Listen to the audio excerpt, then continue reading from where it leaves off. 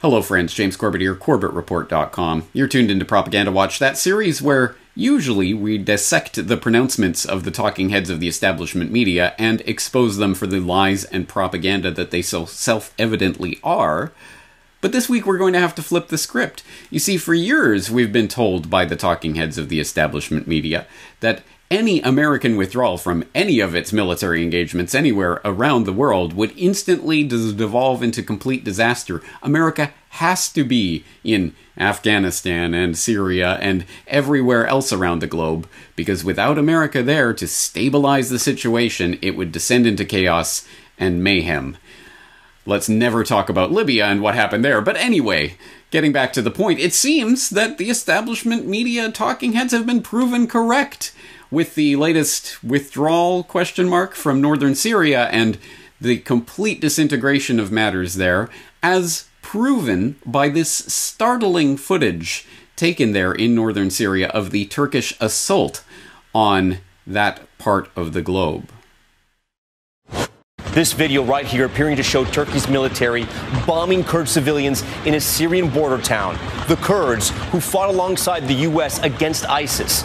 Now, horrific reports of atrocities committed by Turkish-backed fighters on those very allies. A reporter, take a look at this live streaming video when a convoy is hit by a Turkish airstrike. President Trump ordering about 1,000 U.S. troops to withdraw from northern Syria.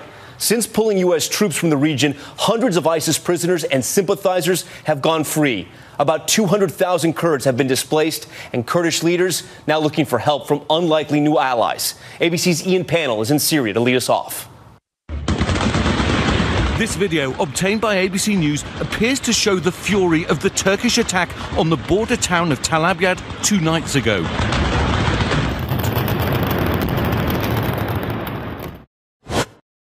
Now, that is some startling footage that appears to show, as ABC News puts it, the assault in northern Syria. But, I don't know, I'm no expert, but it seems to me that that is not footage of a bombing, as the anchor says there. That looks to me like gunfire at explosives of some sort. Almost as if it was done for some sort of, I don't know, gun show or something in Kentucky.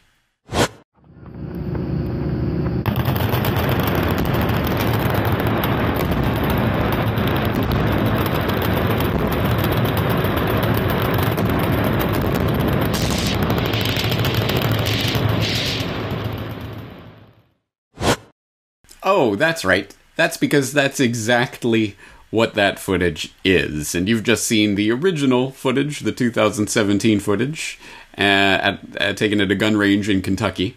And then the 2019 ABC News breaking news report. This is footage from Syria, guys. Honest.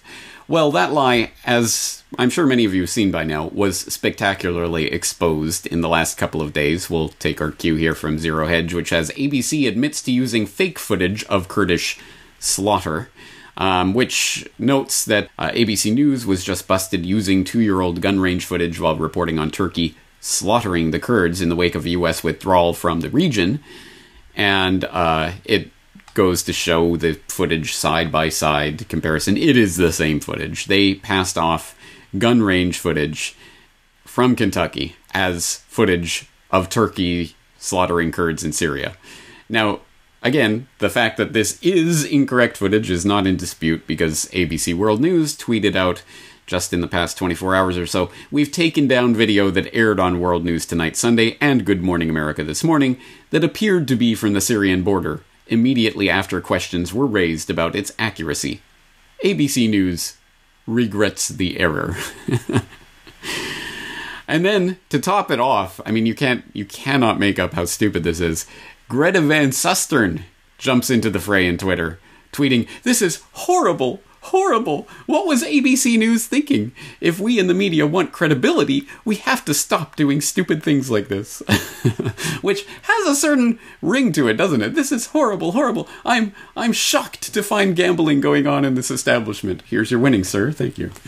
So, Yeah, I wouldn't exactly trust Greta Van Susteren to be the watchdog watching over these types of slip-ups in the mainstream media. How did this type of thing happen? Oh, it will undermine our credibility. Which, I mean, even you have to ask the fundamental question: how does a mistake like this happen? Let's give it the most charitable interpretation possible, which is that some idiot at ABC News was handed this footage by someone trying to prank them or whatever, and said, hey guys, this is footage from Syria, and they took it, and apparently with no vetting whatsoever, aired it as, hey, and we just got this footage which appears to show, and note the weasel words, which of course covers their bases, appears to show the Turkish assault on the Kurds in northern Syria. Really? Is that what it appears to show? And why does it appear to show that? Oh, because you were told that's what it was. And you actually said it was footage of bombing, when it's clearly guns firing at explosive targets. I mean, it's just mind-boggling how this could have passed the rigorous standards of reporting that are held up by these bodies. And that's the most charitable interpretation, in which all of this was just done by incompetence, essentially, the incompetence theory. And perhaps if this was one singular, isolated incident of, oh, we're broadcasting this as if it's coming from Syria, but oh, we were called out on it, oh, it's actually from Kentucky. If that just happened once, maybe it would just be incompetence. Maybe we could look over it. But, of course, it hasn't happened once. It has happened many, many times over the years, and always, interestingly enough, always against people who are on the State Department hit list. So for example, I mean, the narrative thread here would be that the people in the establishment who got America embroiled in Syria in the first place do not want America to leave, so it is in their interest to broadcast footage, horrific footage of, oh my god, can you believe this atrocity that's happening from Syria? Even if it's not from Syria, who cares? As long as you give me the pictures, I'll make the war. Well, again, this is not an isolated incident, and we can garner many different examples of this from some articles that have appeared on Global Research. Michelle Chossudovsky has compiled this information in the past. One of these articles is called "The Routine Use of Fake Images and Video Footage by the Western Media," which talks about, for example, a photograph that was supposedly taken in the 2014 protests and uprising that was taking place in Venezuela at that time. CNN used this photograph and then had to admit, oh, actually, this photo was taken in Singapore. There was a 2011 BBC News report, which now on YouTube goes under the title "Stupid Media Lie" by BBC, showing Tripoli's green square with people waving Indian flag, in which, again, the title on the screen, Tripoli, and people are waving the Indian flag. One of these things doesn't quite add up. It's almost like they're making this up. Other examples, back in 2008, there were the Tibet 2008 riots, in which we were purported to be shown by CNN footage of Chinese cops in khaki uniforms repressing Tibet demonstrators in China. But one little problem with that, the cops were not wearing Chinese uniforms. They were wearing Indian uniforms, because the footage was not from China, it was from India. Oops! Oh, did we do that? Oh, how did that ever happen? More examples of that. In fact, several more examples from the 2014 Venezuela incidents, riots, and the photos that were being plastered everywhere that were photos from other countries, including Egypt, Argentina, Singapore, Honduras, basically everywhere but Venezuela.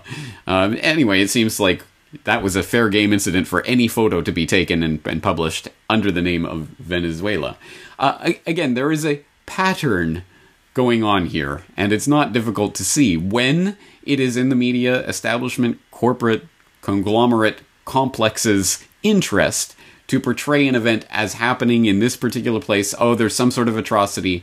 This will justify everything. Or there's some sort of great spontaneous rally that's going on here that shows that we're on the right side of history, as in Libya, and etc. And it is shown that that was fake and was actually imported footage from somewhere else. When it happens over and over and over again, the incompetence theory doesn't quite add up. And you'd have to be quite an idiotic incompetence theorist to believe that after so many examples to the contrary. All these examples will be in the show notes, and I hope that you'll be able to add some more of your own. What are some other examples of the mainstream media? Oh, here, look at this footage from this, which is actually something completely different. I have talked about other examples in the past, but I'll let you dig up your own, and we'll compare notes.